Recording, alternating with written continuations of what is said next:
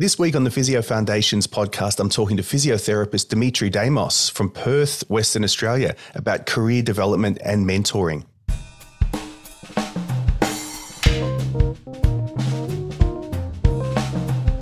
Welcome back to the Physio Foundations podcast, where we talk about the knowledge and skills that provide the foundation of expert clinical practice. So today, I'm going to have a conversation with relatively newly graduated physiotherapist. I almost said new grad physiotherapist, but she's been out for 2 years, so bordering on the getting out of the new grad phase. Dimitrie Damos. So Dimitrie was my mentee in 2023 for the Australian Physiotherapy Association's mentoring program. And we met monthly throughout last year. And this is going to air in 2024. That's why I said last year, but we're not quite there yet. And it really was a pleasure to work with Dimi throughout the year and see her develop during that time. And we really had some great conversations. And I thought that rather than end the mentoring program at the end of 2023 and say, see you later, I thought we could keep in contact, and it would be really useful to do a podcast episode and share some of the conversations we had with you. This is particularly good for a new grad practitioner or a student, but if you're more experienced and you're working with or mentoring practitioners yourself, you'll probably find something good in here as well. So hang on for the ride. Let's bring her on. Dimitrie Damos. I said it wrong again. Dimitrie Damos. That's all right. Welcome to Physio Foundations. Thanks, Luke. I've said your name 1,000 times in my head, but I've never said it out loud. Yeah. I'll call you Dimmy anyway. Mm-hmm. Let's go with Dimmy. How are you? Yeah, good. Thanks. How are you? Good. Things are falling to pieces at the end of the year. So this is going to air early 2024, and we've had a year together mentoring and doing the mentor-mentee relationship thing, but we've never met in person. You're in Perth, Western Australia. I'm in Melbourne, Victoria, Australia. So let's take everyone through some of the conversations we've had. So why don't we start with your background and interests?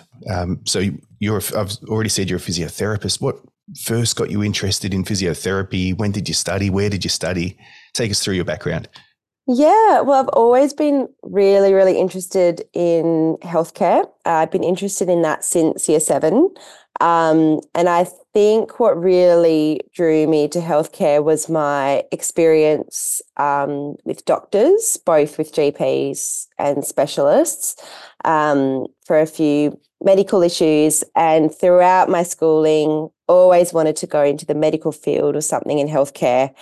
And originally really wanted to do medicine and didn't get in. And so in my other selection criteria, had physio down, I had pharmacy down, and a few other sectors down in healthcare. But I think what really drew me to physio was the similarity to med. It was the whole thing where you can take a patient in, you're receiving a context of them, you can assess them, you can investigate, you can diagnose, and then you can treat them. And there's so much scope in physio, and I really liked that variety. So I graduated from school in 2017, went into first year of physio in 2018, graduated 2021, so it was a 4-year degree.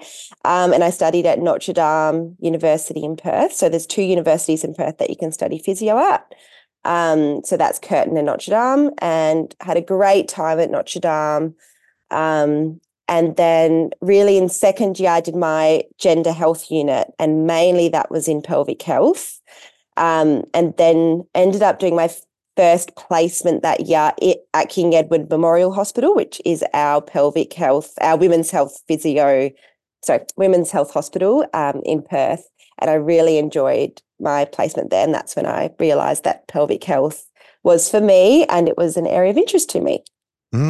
Often I'm hearing the story of somebody getting their first exposure and interest to what becomes their special interest area and maybe their main career direction from a clinical placement. So you must have had a good experience there and done really well with it. So that makes a difference as well. What was it about that then that drew you to that area, that field? Yeah, so I had a really great lecturer in my gender health unit. Her name was Nadia Norrish, and she was just so enthusiastic. And the way she taught the unit, I think, made a big difference as well. But I can't really pinpoint exactly what it was, but I just found the whole pelvic anatomy and the issues associated with women, and the fact that so many people don't know about it, and it's such a private issue as well. And I guess I found it as a bit of a challenge, and so quite liked the idea of going into that area and helping people in a way that they wouldn't know is possible. And yeah, being part of that sort of team of people treating such a specific area and specific issues. Yeah, so a real opportunity to help people, and also the complexity and the challenge of it sort of drew you to it first. But yeah, it's such an under-recognised area, although things are changing rapidly with Jodie Daykick's research and her research group. Jodie, I've mentioned, she's been on the podcast before. She's come up in many of our mentoring conversations. Just graduated from her PhD, so she was looking at physical activity and incontinence in women in sport. So, it's a growing, it was previously very under-recognised area, but now there's more and more opportunities clinically and in research. So, yeah, that's a really clear story. I mean, sometimes people don't have the clearest idea of where they're going in the student years and in the new grad years, but you certainly have been able to articulate that really well. So tell us a bit more about your master's training. Yeah, so I started my master's in pelvic health and continence this year, and I'm due to complete it end of 2024. So over 2 years, I'm doing it part-time. So that's 2 units per semester. And yeah, really enjoying it. This year I've selected to do research. So we did a research project, and then that was a whole area there. And then I did my pelvic floor muscle rehab unit, which is where I learnt mainly, that was lots of theory, of course, but internal vaginal exams and being able to use dilator therapy. And then a pain unit as well. And then next year will be my clinical placement and 2 other pelvic health content units. So yeah, it's been great studying and working at the same time. It's almost given me that little extra motivation, I think, that I needed after 1 year out. I was sort of a little bit lost at the end of last year, and I was like, I feel like I need something else to do.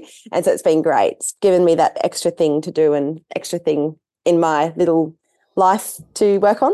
Well, there's the first sign of normality in the conversation. You are a high achiever, and that's why I wanted to bring you on. You've just said you felt a bit lost at the end of your first year of working, which almost everyone I've spoken to has said or could relate to in some way. So then working part-time and studying part-time is a really good balance for you. That was one of my questions. How do you manage or balance the work and study? Yeah. So I actually work full-time and study part-time, but that's a choice. And I know not many people will do that. There are a few that I know. Sometimes I am working a little bit over full-time. So I work between 40 and 50 hours a week. But I work very well under pressure. And I am someone who really thrives the busier I am. Obviously, I know my limits, but I almost get a kick out of being able to work and study, and sort of it motivates me more. I'm more under time pressure, and so you have to be more organised. And I guess it's been really good because I really work well under structure and scheduling, and I can really schedule in study and work, and I've got a nice routine going, and I still fit in exercise, socializing, house chores, all the rest of it. But yeah, you do get a bit tired, I guess, but otherwise the more I'm doing, the more energetic I am, I think. So yeah. Have you always been like that? Have you always thrived under that pressure? And yeah. How do you go on holidays then? Does it take you 4 weeks to relax and then maybe 4 days? Yeah. And then, Well, the holidays are usually very jam-packed themselves. yeah, of course. I probably, need to change that a bit, because I definitely come back and I don't know if I feel that refreshed. I don't know if I feel that different, but it was a great holiday. I mentioned, sorry, go on. No, I'm all done. All good. I mentioned Jody before, and Susanna's obviously coming back soon to do some co-hosting of the podcast. She's just submitted her PhD, everyone. Hooray. They're both people who have said before on previous podcast episodes that they thrive under pressure. They actually kind of enjoy it. This is in a sports physio context of having people watching, having a game going on.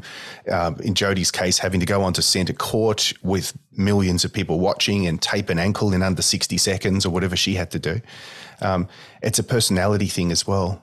You sort of self-select for enjoying that, don't you? Do you think that is that right? Is it's not for everyone to sort of thrive under pressure? Are there different fields of clinical work or work in general for different personalities? Yeah, definitely. And whenever I talk to someone and they, obviously, a lot of people are very ready to judge and look at the negatives of whatever someone is doing. Not everyone, but, sometimes in this day and age. And yeah, I definitely think, we're all running our own race. We're all on our own journey, and no one's journey is going to be exactly the same. And so, with that in mind, you can't compare yourself to someone else because they're on a different story. So it's definitely not for everyone. Someone else's journey wouldn't be right for me. What I'm doing wouldn't be right for someone else. It might be similar to some people, but yeah, definitely with different clinical interests, depending on your personality. I know some people at lunchtime, they'll be like laughing their heads off when I'm talking about, pelvic floor exercises, and they'll be like, oh, no, you've got to be so serious with the patients, you've got to be really professional, and, you can't, not that you can't drop a laugh, but yeah, it's quite a personal issue. And that's with any clinical area like neuro, or if you're going in cardio resp, you need to have certain skills, both clinically and personality and professionally wise as well, which is I really imagine important. you bring your personality that everyone's hearing now into your, I can't imagine you changing when you're working with patients. I can imagine a lot of laughs coming out of the treatment area or the where you're working, doing exercise or whatever you're doing. Is that completely? That true? Yeah, completely. So that's important. It's not just something you're doing because you're nervous and you some immaturity there or something. That is actual part of the development of rapport and working with this person. So yeah, completely. Let's go back to your special interest area, pelvic health. And so I had a question that I didn't get to before. Mm-hmm. When you're studying your master's and you do, so you learn internal examinations, for example, and you learn other techniques that aren't in the scope of practice of a new grad physio, you need post-grad qualifications for. Do you have to wait till you get your bit of paper and you're qualified before you use those skills in the clinic, or do you is it something that you start integrating into the clinic as you go? Yeah, so you definitely can integrate it into the clinic as you go. So with our internal vaginal exam, we were examined practically. And once you passed that exam, you were they said you can start using this if you're comfortable in clinic, and they encouraged it. They said, look, you should do it. It's this is how you're going to learn.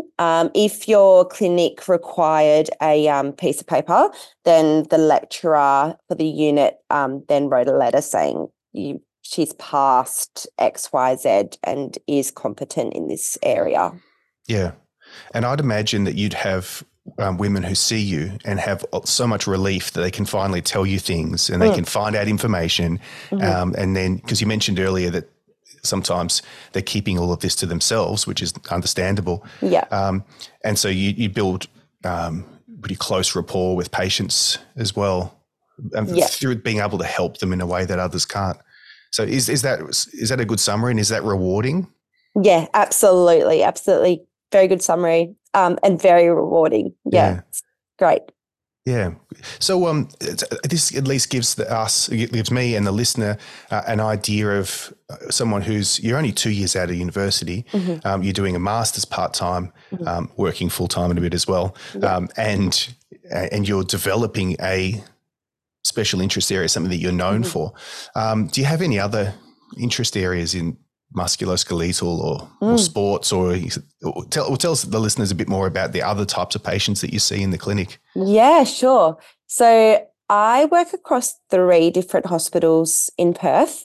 So I was at a private practice, but in the last few months changed to a private hospital. So that's my pelvic health work. That's during the week. And I work there sort of Monday to Thursday. And that's sort of like 36 hours there. So at just under full time. And I'm on the Uro-Gynae ward, maternity ward. I also see patients clinically, so your obstetric and gynecology patients. I cover some hydrotherapy, and then I'll also do some like clinical reformer Pilates sometimes. So that's sort of the scope. So I get inpatient and your clinic work. Previously in the private practice I was at for 2 years, that was a range of musculoskeletal, NDIS, pelvic health, and a little bit of respiratory as well. The other 2 hospitals I work at are in the government. That is not pelvic health related. And the reason why I do that work is to actually keep my doors open. Because even though I'm doing this pelvic health masters, I don't want to get stuck in pelvic health, and I am quite fresh still out of uni, and I don't want to lose my other skills. So I work at a rehab hospital called Bentley, and that's mainly your geriatric population, some young as well, and that's when they need a bit more of the rehab side of things. And then I work at one of our big tertiary hospitals, Royal Perth Hospital. Royal Perth and Bentley come under the same branch. So I work for East Metro Health Service, and those 2 hospitals come under that. And at Royal Perth, that's your higher acuity medical stuff. So, you've got your spinal, orthopedics, neurovascular, you've got your medical wards. There's also, of course, trauma, ICU, CCU. I'm not really in those wards though, because they require further respiratory training, and I'm only there as leave relief on Fridays while I'm on break, because Fridays are usually my uni days. So yeah, I see a range of patients, and it keeps me on my toes, and I guess it keeps my skills very fresh. And I like to say I'm a little bit of a jack of all trades in a way, keeping everything just keeping my foot in all doors. So I'm not shutting anything. Yeah. And that the reason for that is it's not just to keep the doors open and to keep things fresh. There's so many skills and so much knowledge that you'll get from all those diverse areas that you'll bring into your specialty practice as that evolves. Yeah, absolutely. So let's talk about the student listening to this who's thinking, wow, Dimmy's only 2 years out of university. Here I am doing my 3rd year placements or 1st year physio, whatever I'm doing. Let's talk to that student and think, let's talk about some of the tips you have for managing their time, how to study effectively, how do they get from where they are to where you are. You've already given us one really good tip, which was being highly organized and just self-selecting to a bunch of activities that you enjoy as well. But let's talk to students. How did you get through successfully? I'm assuming you did pretty well when you were in university. You certainly enjoyed it. Yeah. Did all right. What are your tips for students? So I think definitely ask lots of questions. Ask lots of questions in class. Don't be scared to. Really, really important. Keep on top of lectures and your lab requirements. That's so, so important, because when you're studying for exams and they make it more clinically based, you need to have a good understanding of what has been taught throughout the year, and it's not going to be a night last minute sort of cram. That's going to be really hard to get you through. Some people work really well in that, but I'd recommend that you try and keep on top of your classes as much as you can so that you can actually use study week effectively and not use it to catch up on notes or lectures, and you can actually use it to do productive study. I feel definitely like the gap between end of fourth year or end of the degree, however long it takes, and your first job and your first year out is quite a big jump.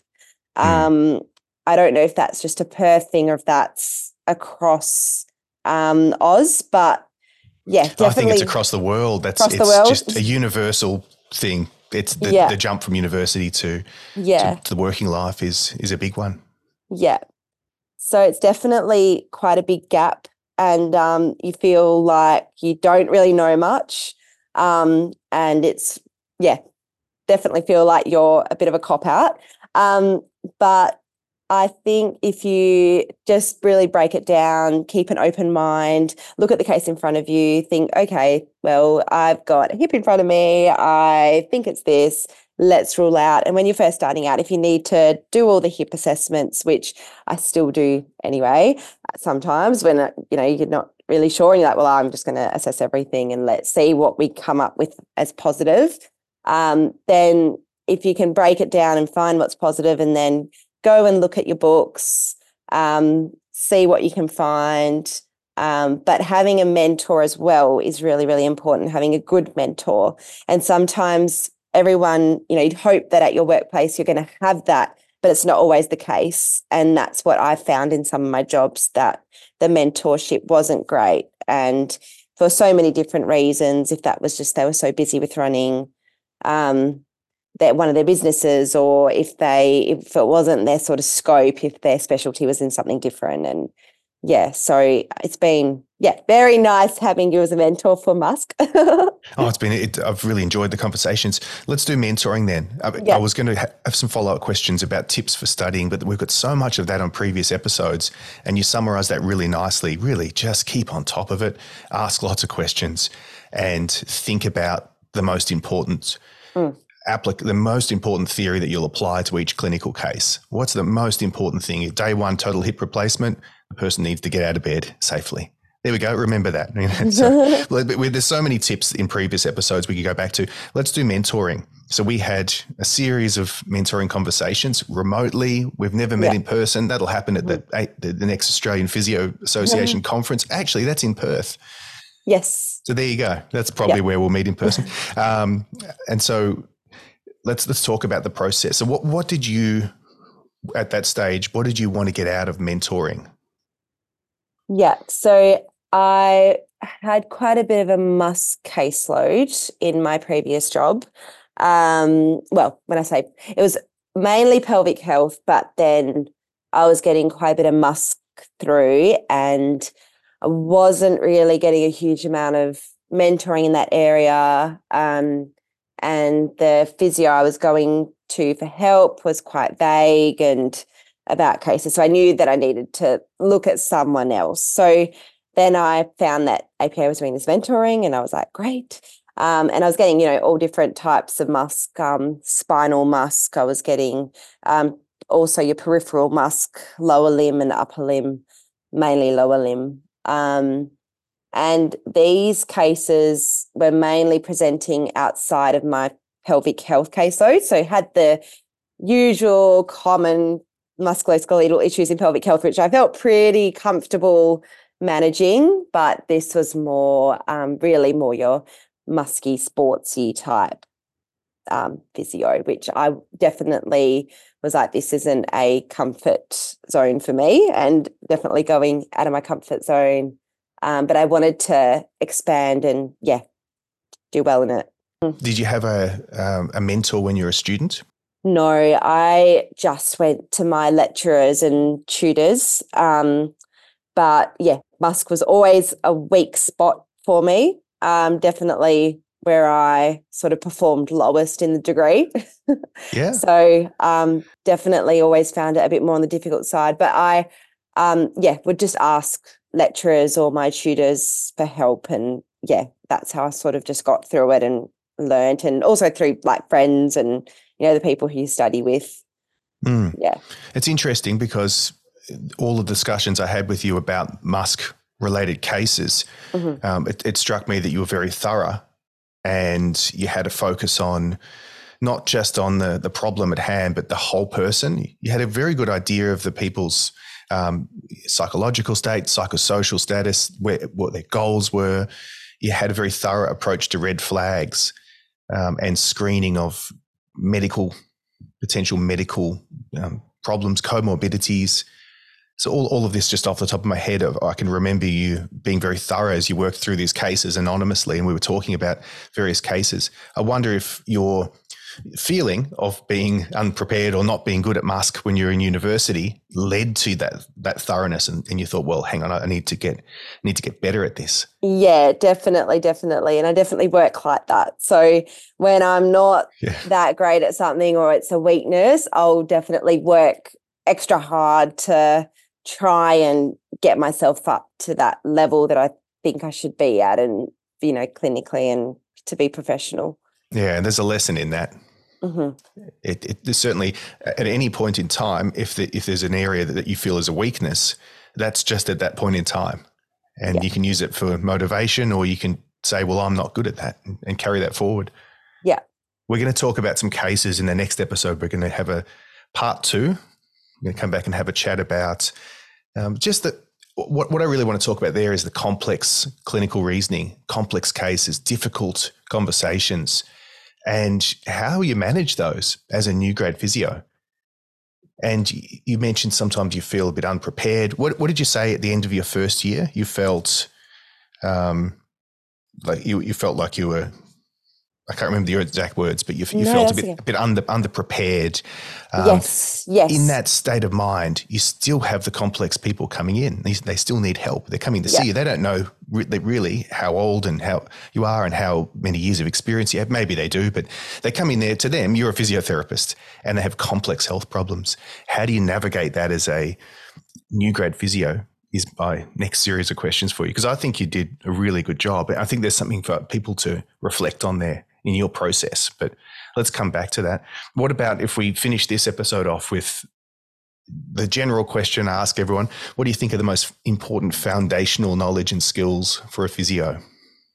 Yeah, I think that's such an interesting question. I definitely think clinical reasoning is really important. Knowing all of your basic assessments are really, really important. So if you come in, someone comes in with a shoulder, you need to know what you can assess first. So just as long as you've got a structure in your head, having a structure in your head is really important. Having a very good subjective. I'm just going to jump in there because that's important. And I've noticed that you do that well. What do you mean by having a structure?